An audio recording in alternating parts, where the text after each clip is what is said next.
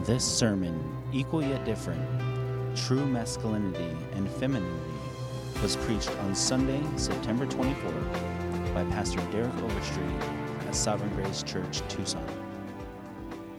Good morning, everybody. I would like to throw my gratitude in the ring as well for Rich. When I was saved, Rich was in youth, and Rich ended up being my pastor before it was all over. So glad you can be here, Rich. Grateful that you get some time away for sure. Well, open up your Bibles to Genesis 2. If you're visiting with us this morning, as Tom said, my name is Derek. I have the privilege of being one of the pastors here. We're grateful that you are here. We have just begun a series. Last week was our opening week that we've titled The Final Word, Gender, Marriage, and Complementarian Roles According to the Scriptures. And this morning, we find ourselves in Genesis 2. So we like to stand up when we read God's Word here just to set this time apart. So if you'd open up your Bibles, read with me. We're going to be looking at Genesis 2, verses 18 through 23 this morning. And Genesis 2, just so you know, it's really a more detailed look at the passage that we were in last week, Genesis 1, 26 and 27 and beyond. In fact, I like the way Derek Kidner describes our text this morning. He says it's really the dynamic or the dramatic outworking or expression of Genesis 1:27 that God created man in his image. In his image, he created him, male and female, he created them. Well, now we get to peek in to what that looks like. So, verse 18, chapter 2, read with me. Then the Lord God said, "It is not good that the man should be alone. I will make him a helper fit for him." So out of the ground the Lord God formed every beast of the field and every bird of the heavens and brought them to the man to see what he would call them. And whatever the man called every living creature, that was its name. The man gave names to all livestock and to the birds of the heavens and every beast of the field. But for Adam, there was not a helper fit for him. So the Lord God caused a deep sleep to fall upon the man, and while he slept, as he slept, he took one of his ribs and closed up its place with flesh. And the rib that the Lord God had taken from the man, he made into a woman and brought her to the man. Then the man said, "This at last is bone of my bones and flesh of my flesh. She shall be called woman because she was taken out of man." You may be seated. Please pray with me. Let's ask the Spirit for help. Lord, we come to your word now. It's your word. It's the final word for us, beginning with how we are made right with you. Lord, I pray that you would cause it to bear fruit in our hearts. I pray those in this room who may not know you, that the one thing that would stick in their mind and heart would be Jesus and him crucified and risen and ascended for their salvation. Lord, save sinners this morning, whether they are here or watching in from home. Lord, work your work, the work that only you can do. And Lord, help us to just have deeper understanding of who we are according to your great and grand design. In Jesus' name, amen. Well, last week we looked at Genesis 1 to answer the big gender question. Can a man become a woman or a woman a man?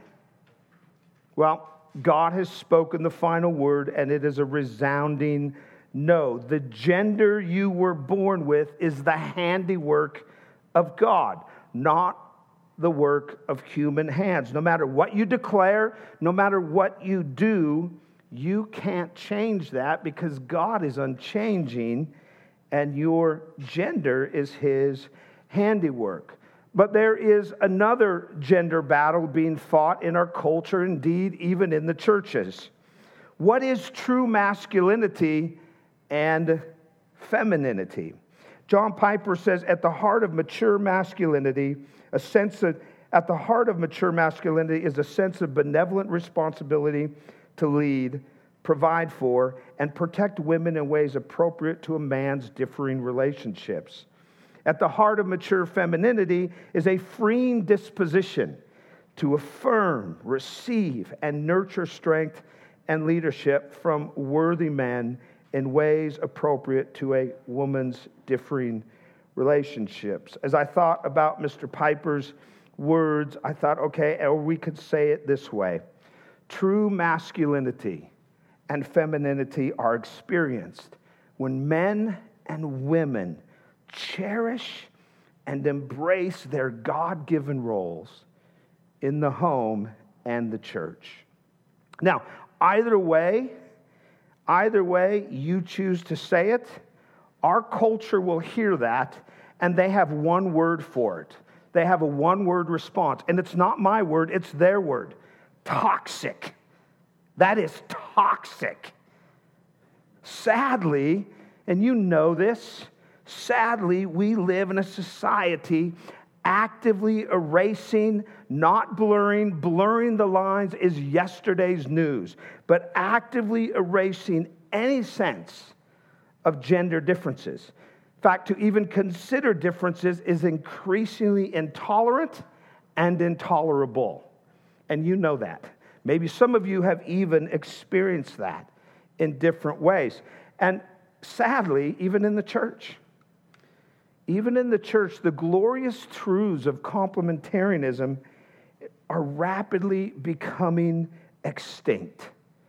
If you're visiting with us this morning, our website says this about our complementarian convictions. We believe it was God's glorious plan to create men and women in his image, giving them equal dignity and value in his sight while appointing differing and complementary roles for them within the home and the church. Listen, just let me begin here. I pray often, I pray fervently that we will never lose our grip on our complementarian convictions. Whether it's each person in this room individually or corporately, collectively as a church, or as a family of churches, sovereign grace churches, that the Lord will be merciful to us and allow us to not only be held by our convictions, but to hold tightly to those convictions. And this is the focus of our current series and our text today. And you can think about today's sermon and text kind of as a launching pad to the rest of this series. But here's the point this morning. It's simple. Men and women are equal yet different.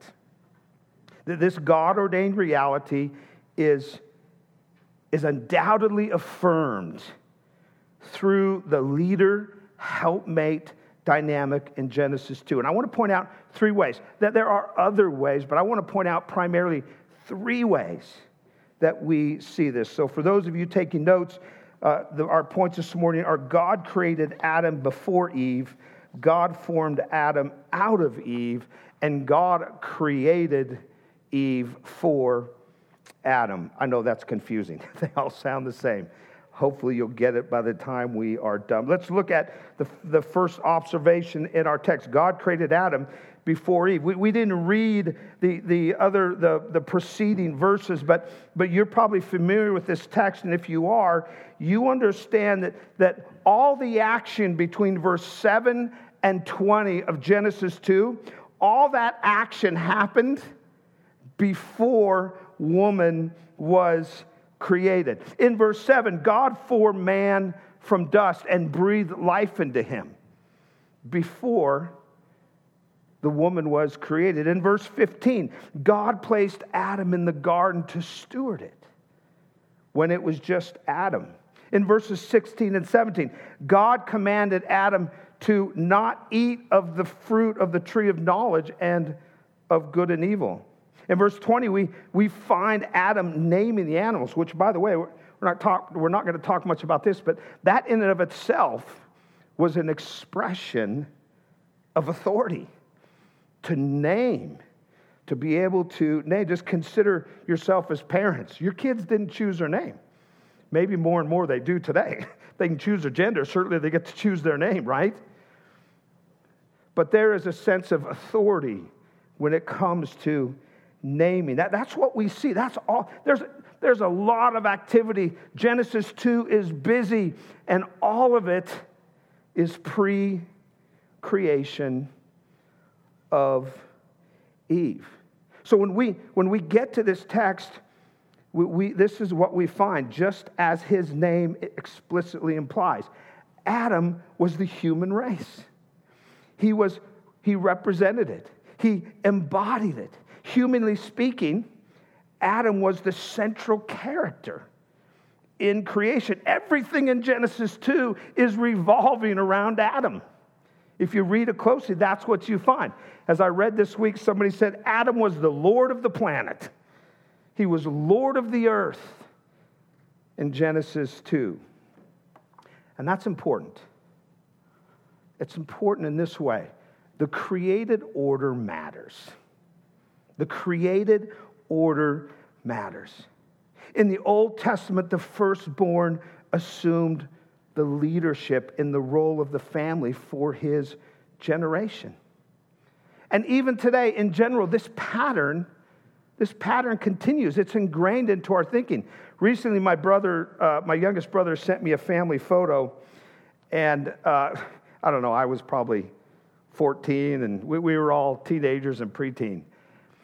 But he noted that none of us looked very happy. And literally, this photo is, my dad was taking it because it was my mom and myself and my two brothers. And from my mom to my youngest brother, we looked angry. We were not happy. Like, my little brother was like this. My middle brother said, yeah, it looks like Derek's got a gun sticking up into my back, and I'm petrified about the whole thing. It's an awful picture. But he sent that picture, and he commented on it, and then he ended with this. Derek, as the eldest, I'm fairly certain you set the tone for the rest of us. And I thought, thank you for the sermon illustration, little brother. It's ingrained in our thinking, isn't it? The order matters.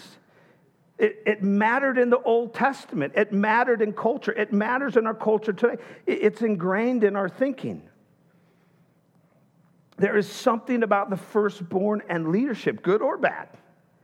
But most importantly, we don't just see it in history. We don't just see it in our human experiences. Most importantly, the New Testament repeatedly affirms the fundamental importance of the created order. 1 Timothy is one example of this. Under the inspiration of the Holy Spirit, Paul instructed Timothy on gender roles in the church. We're actually going to look at this text in a few weeks as we talk about complementary roles in the church. And you're going to find this morning, we are going to buttress our argument with Scripture itself. You know the analogy of faith. Scripture best interprets Scripture. The best commentary for Scripture is Scripture itself. And indeed, when we come to Genesis 2, the best commentary for Genesis 2 is the New Testament. Paul knew this. Listen to what he says as he is instructing Timothy on gender roles in the church. In chapter 2, verse 12, he says, I do not permit a woman to teach or to exercise authority over man. Rather, she is to remain quiet. Now, why? Why? And we'll talk about what that means to remain quiet and what that doesn't mean in a few weeks. Did Paul hate women? No. Answer? He was reading the same text we're looking at this morning. Genesis 2. How do we know that? Because he immediately says, for Adam was formed first. In other words, Paul says, listen, the created order needs to inform how you are thinking about and functioning as men and women in the church. I love what Alexander Strauch says. He says, since the dawn of human civilization, men, not women, have primarily ruled society. Is this by chance? Or is it by design? Why are women seeking liberation and not vice versa? Genesis 2 provides the answer. From the beginning, the Creator shaped the human clay in, now here are some fighting words, patriarchal form, not matriarchal or egalitarian form. Adam was the first patriarch. I dare you to post that on your social media page. Wait till after the sermon, but I dare you. If you do, I want to know the responses you get. Here's the point. God created Adam first, and that matters. That is not an incidental fact. It is fundamentally significant. It is fundamentally significant to our understanding of gender roles. So that's the first thing we see here. That's the first thing we see. Adam was created first. But secondly, we also see that God formed Eve out of Adam. And yes, that matters. Again, in verse 7, we read that God formed Adam out of dust. We know that. Dust, and he breathed life into him. But Eve, woman, and by the way, the woman, that name is a generic name that Adam gave in our text. We don't see Eve show up until Genesis 3, when she is connected with his wife. It's a personal name. But we see that Eve was created. She was formed differently. Look at verse 21 of chapter 2. Verse 21. So the Lord God caused a deep sleep to fall upon the man, and while he slept, took one of his ribs and closed up its place with flesh. And the rib that the Lord God had taken from the man he made into a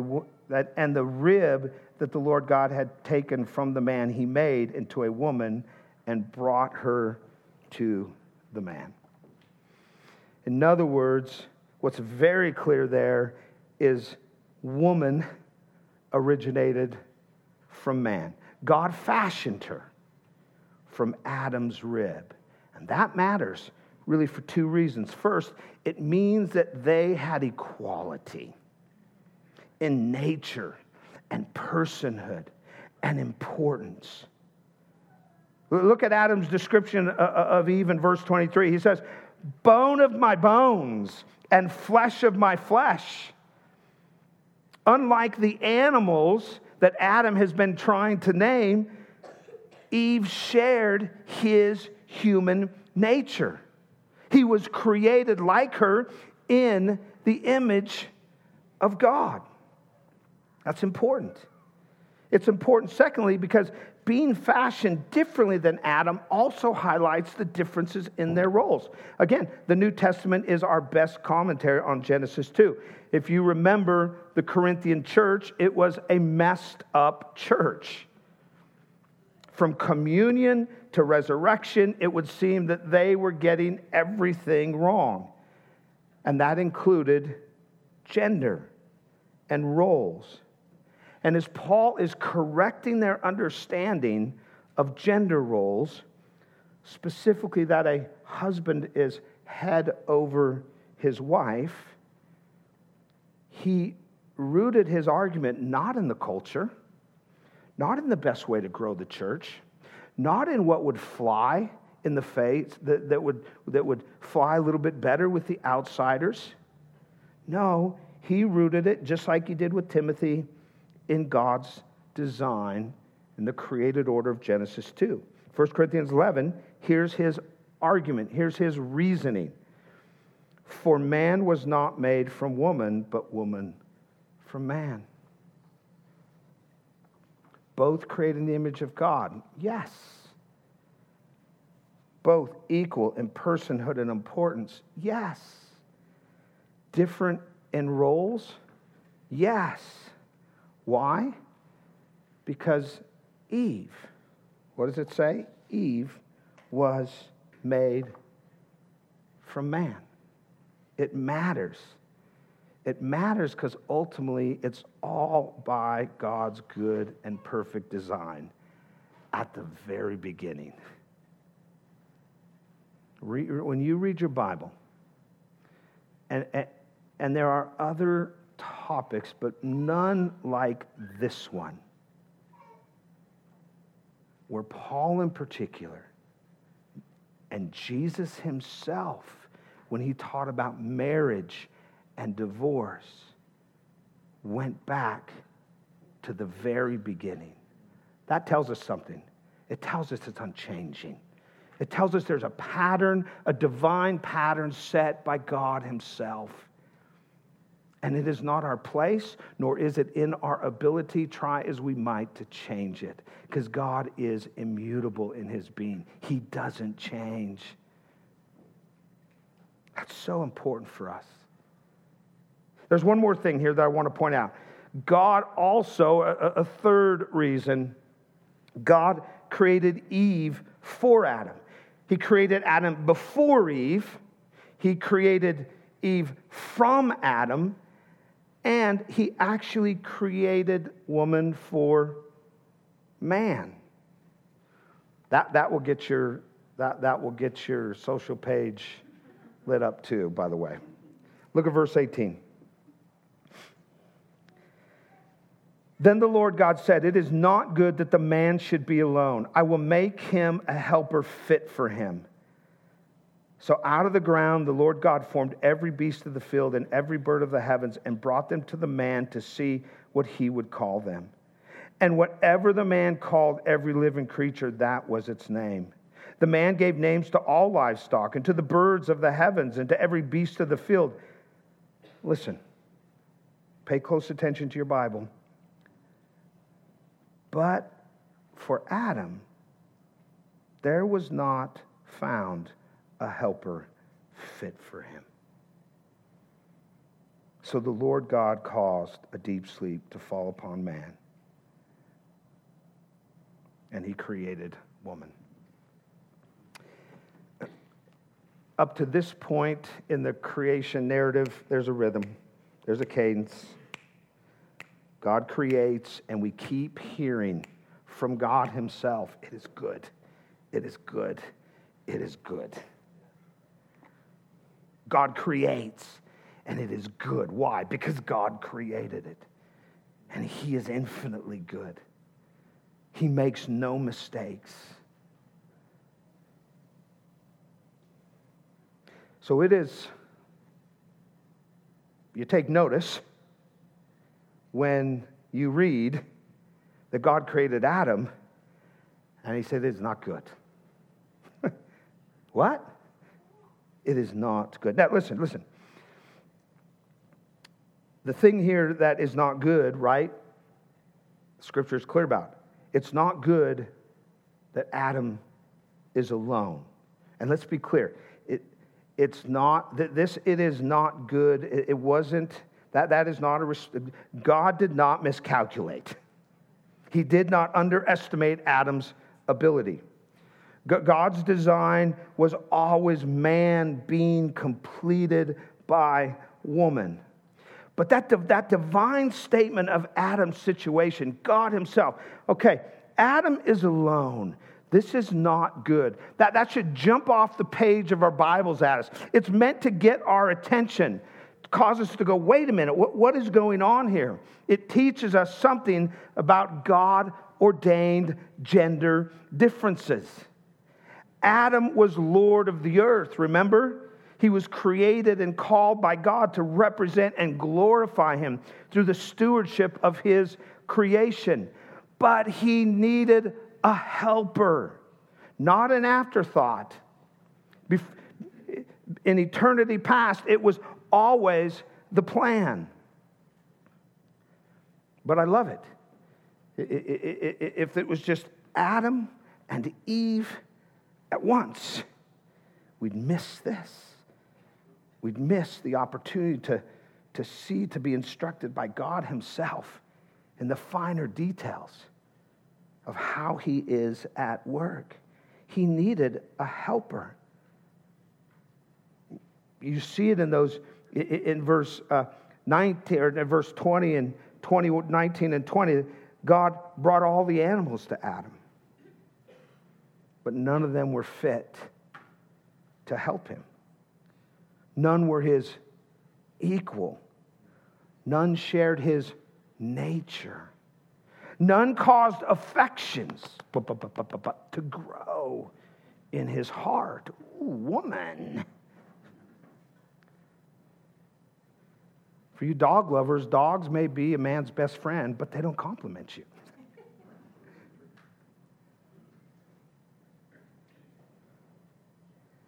So God, I love the intimacy here. Don't miss that. This isn't just surgical precision by the Creator. I think it's meant to show us as well how intimate God is involved in our humanity. How intentional and thoughtful and careful he is. What does it say? In verse 21, God put Adam in a deep sleep and formed Eve out of his rib to be his helper. Did you know this is the first description of the woman's role in the Bible? Woman is formed, and immediately her role is described as helper. That is not a demotion. It says something about Adam. It implies he was lacking something. Being alone was not good for him. He needed someone to help and assist and support him. He needed a helper. Notice the end of verse 20. Fit for him. Fit for him. Compatible with him. Not exactly like him. Eve was not exactly like Adam. She was not a male, nor could she ever become a male. She was not his clone. She was different in her psychology. She was different in her physiology. She was different. Her body was different. And yet, she was not inferior. She shared his nature as bone of his bones and flesh of his flesh. She bore the image of God right along with him.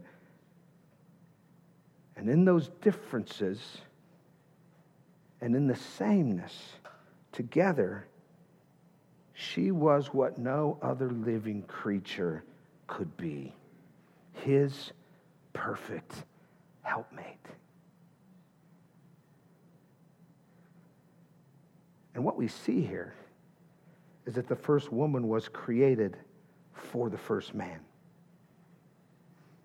Adam was the God-ordained leader. Eve was his God-ordained helpmate. Perfectly designed in the mind of God to complement and partner with him as he led her to Genesis 1:28, populate the earth, and as he led her to in taking dominion over creation, and in so many ways reflecting the glory of God through their loving relationship. The man lovingly leading, the woman happily helping.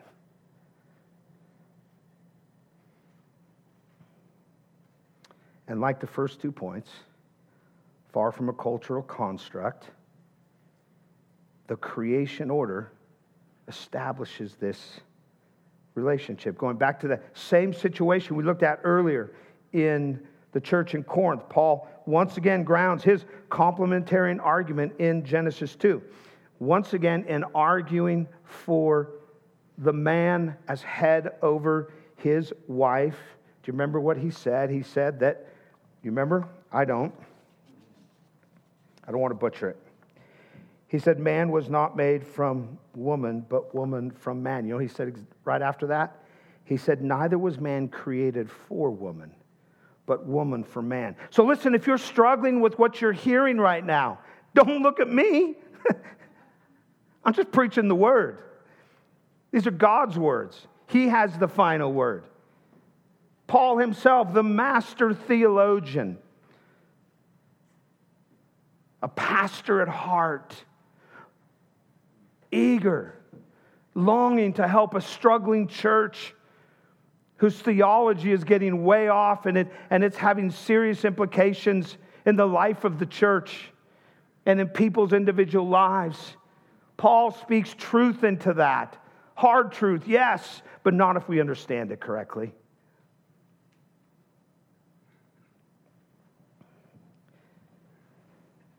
Men and women are equal yet different. That's what the Bible teaches us. That might not be how you were raised. That might not be your experience. That might not be what you're being taught at the university. It might not be what you're hearing or reading on the internet. It might not be what immediately resonates in your own mind. But it's God's word which is final. The man was created as a leader and the woman was created as a helpmate. And I don't know how you're thinking about this right now, but if you're wondering how Adam felt about God's design, check this out. Let's just say he was beside himself. Notice in verse 23. The Lord formed Eve. He created Eve, brought her to Adam. Verse 23, then the man said, this at last is bone of my bones and flesh of my flesh. She shall be called woman because she was taken out of man. I don't think I can read that with the right emphasis. I think that, yes, it says God brought Eve to Adam, but I think it wouldn't surprise me if we find out in heaven that at some point Adam saw her coming and he got up and he sprinted. There was probably a little boom and a little bit of, oh, good help is on the way. But no doubt, Adam was thrilled. Just, you can see, this is at last, he says. Pay attention to those small, seemingly insignificant words when you read your Bible. This is at last. Oh, Adam has been longing for this. Adam has been longing for a helper. Why? Because God created him to long for a helpmate. And here God provides him for one. Perhaps he was losing hope as he named animal after animal. Perhaps he thought, will I ever find somebody who can complement me, who can come alongside of me, who can ride this journey with me? I don't know. But what I do know is that the Bible says when he saw the woman God had created out of him, for him, he was ecstatic. He loved it. It was good. It was right. She was beautiful in his eyes. Love at first sight, I'm sure, if ever there was.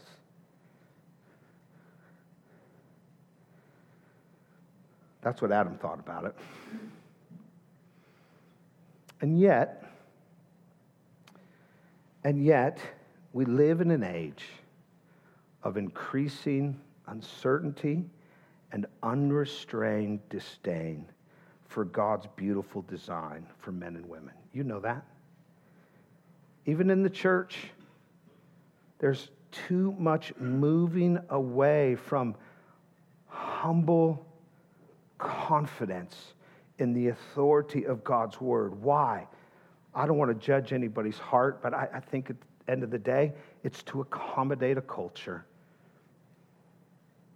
It's for the sake of big churches. It's to fly under the radar. How did we get here? Well, turn to your Bibles. Just look over at chapter 3, verse 16. You guys know chapter 3. Sin enters God's perfect creation. The fall.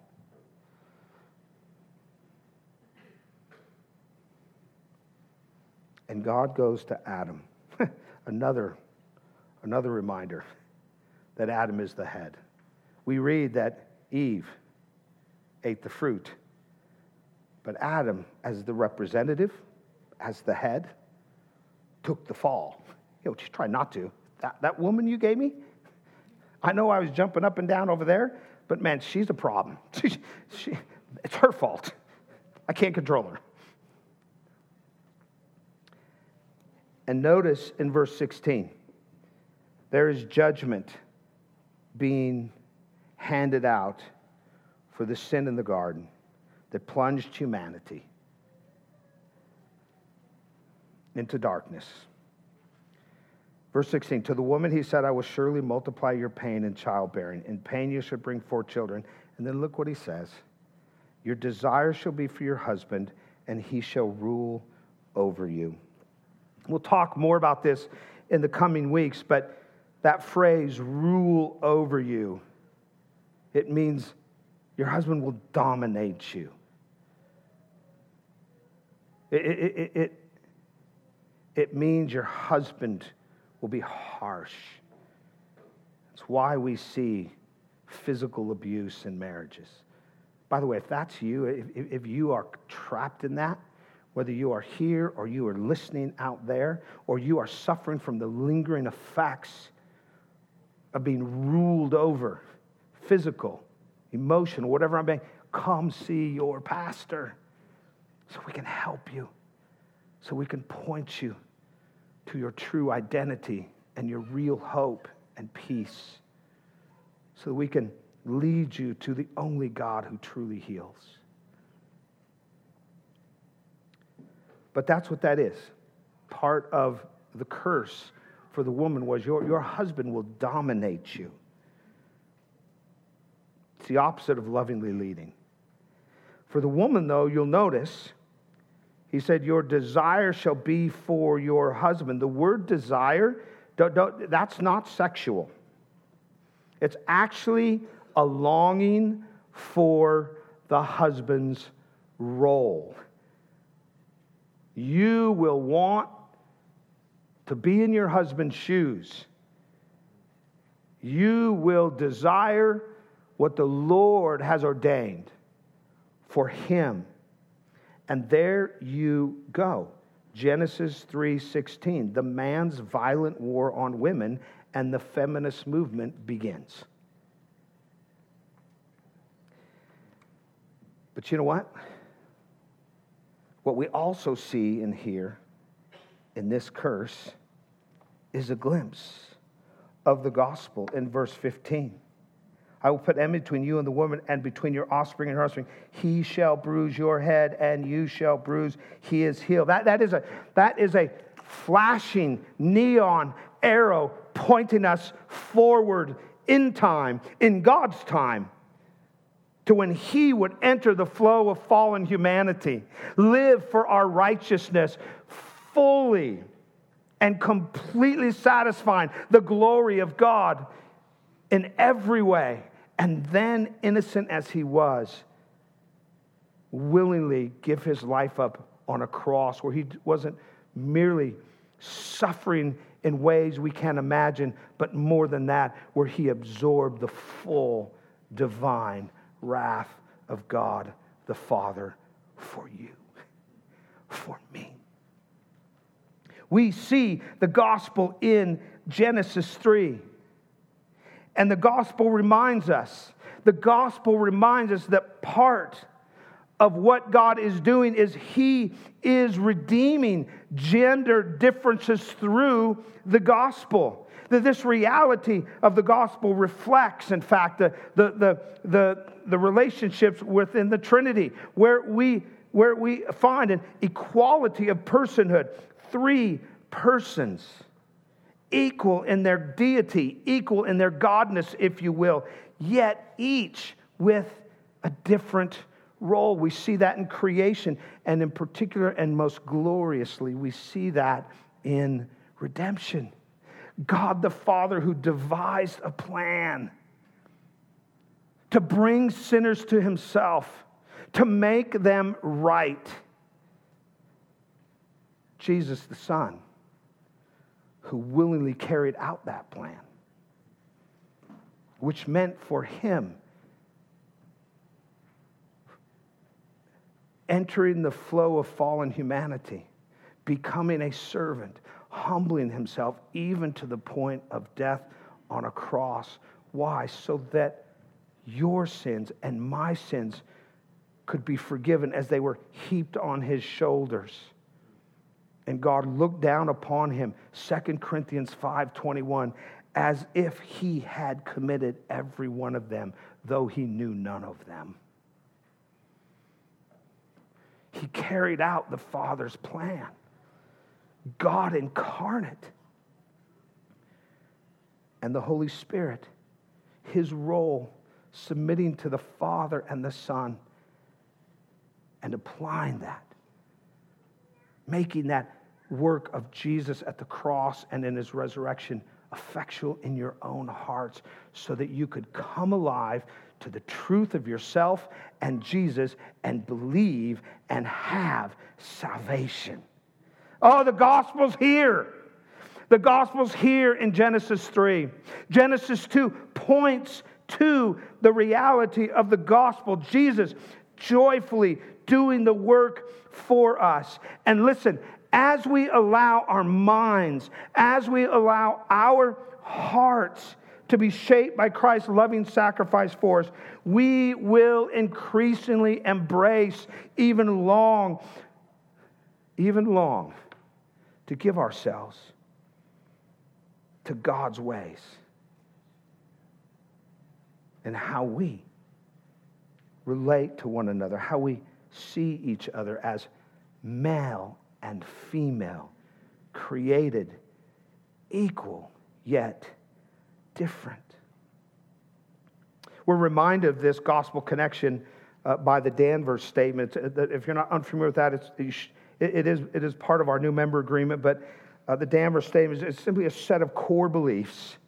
It's a set of core beliefs about biblical manhood and womanhood. It's put out by the Council on Biblical Manhood and Womanhood. I love the connection it makes. It says, redemption of Christ aims at removing the distortions introduced by the curse. Do not leave the gospel out of this one. We can't.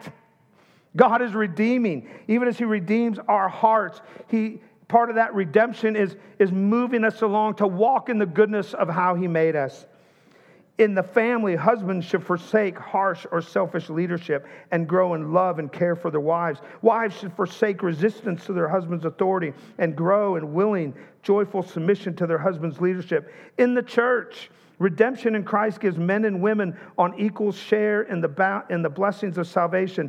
Nevertheless, some governing and teaching roles within the church are restricted to men. Husbands, the gospel calls you to lead your wives and families with diligence, understanding, initiative, and gentleness, working hard to support your families.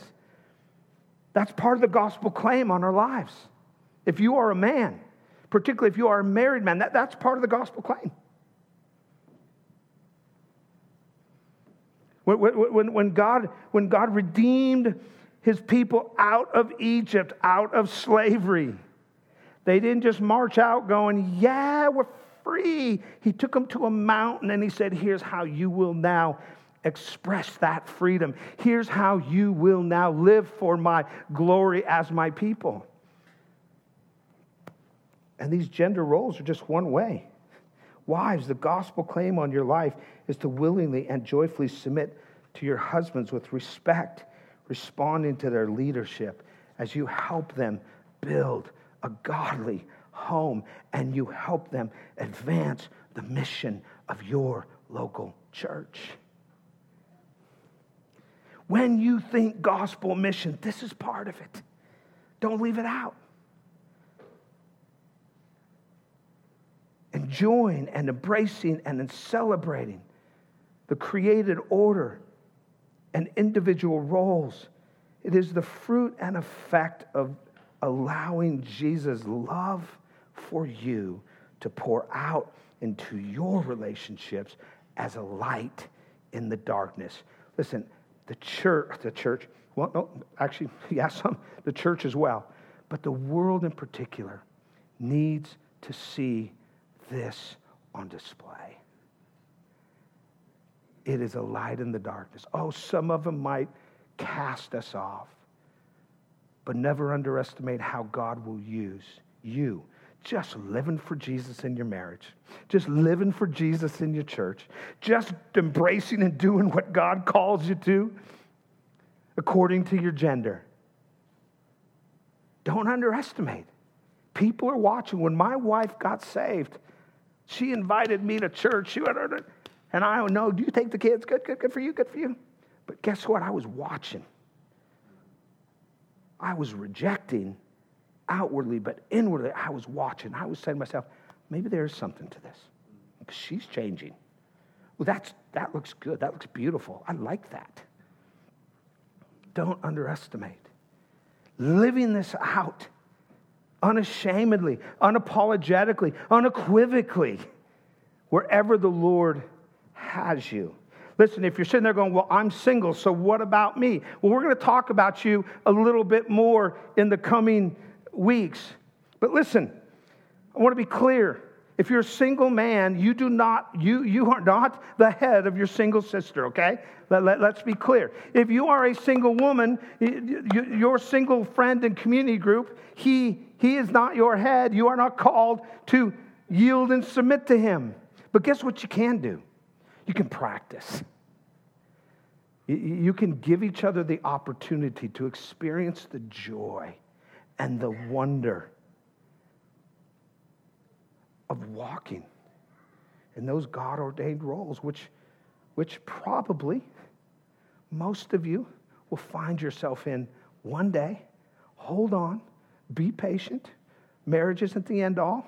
I hope you do get married, but God has a plan for you.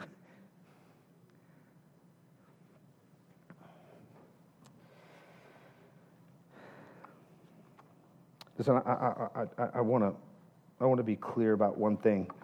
Whether you're looking in or you're here and you're not a believer, complementarian roles, gender differences do not define us as Christians. It's important. And we see that in Scripture.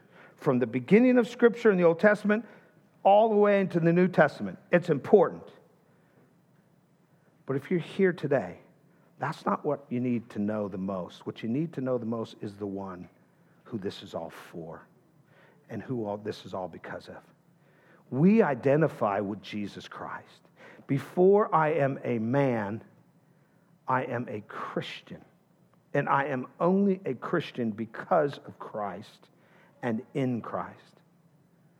Before you are a wife, before you are a woman, before you are a mother, you are a disciple of Jesus. He, not a set of doctrines, not a set of core biblical values or principles. Christ and Christ alone is your identity. He is your hope. He is your strength. He is your peace. You can perfect what we're talking about today. And you know what? If you don't have Christ, it means nothing. And so if you're here this morning, I don't want you to misunderstand. Sovereign Grace Church, that's a complementarian church. No, Sovereign Grace Church, that's the gospel church. And the fruit and effect of the gospel is we embrace what God has for us. And we walk in it. Why?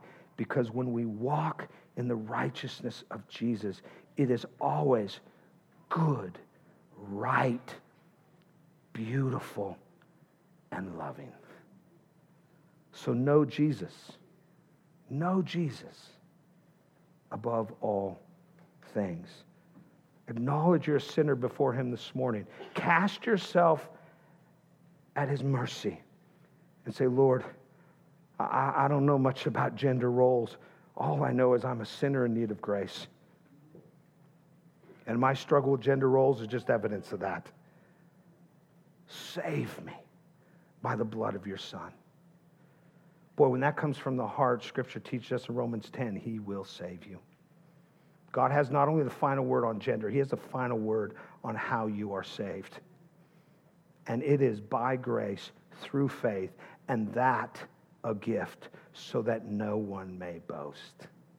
You don't got to talk a certain way. You don't got to look a certain way. You just cast yourself at the mercy of Jesus. And when you get up, you realize he did it all. Listen, in a few weeks, we're going to talk more about how true masculinity and femininity are expressed through our roles in marriage and the church. But I want the worship team to come up. And I want to close with this. This is a conversation between two men. I'm sure glad we took the time to study the scriptures together. Tom comments. Not that Tom, but I didn't realize how much the Bible says about gender. I didn't know how clear it is about this subject. That's what has impressed me the most. Tom, let me repeat what I've been saying all along. If the Bible is allowed to speak for itself, it plainly teaches that God created men and women equal in his divine image, but different in their respective roles and functions. One has to twist the scriptures to eliminate gender roles differences from the Bible. You're right. But people believe in gender equality so strongly that they won't accept role differences no matter who says it. I know. We're standing against a worldwide wave of opinion. It's tough to stand against the tide, Tom says. True. But we've been called to be faithful to Jesus Christ and his word, not to popular opinion. Friends, take courage. Stand in grace. Remain firm in your faith. Model biblical gender with joy. Why? Because God has clearly spoken. Heaven and earth, culture and governments will all pass away, but the final word of God remains forever. So stand in it. Stand on it. Persist and watch God work in you and through you.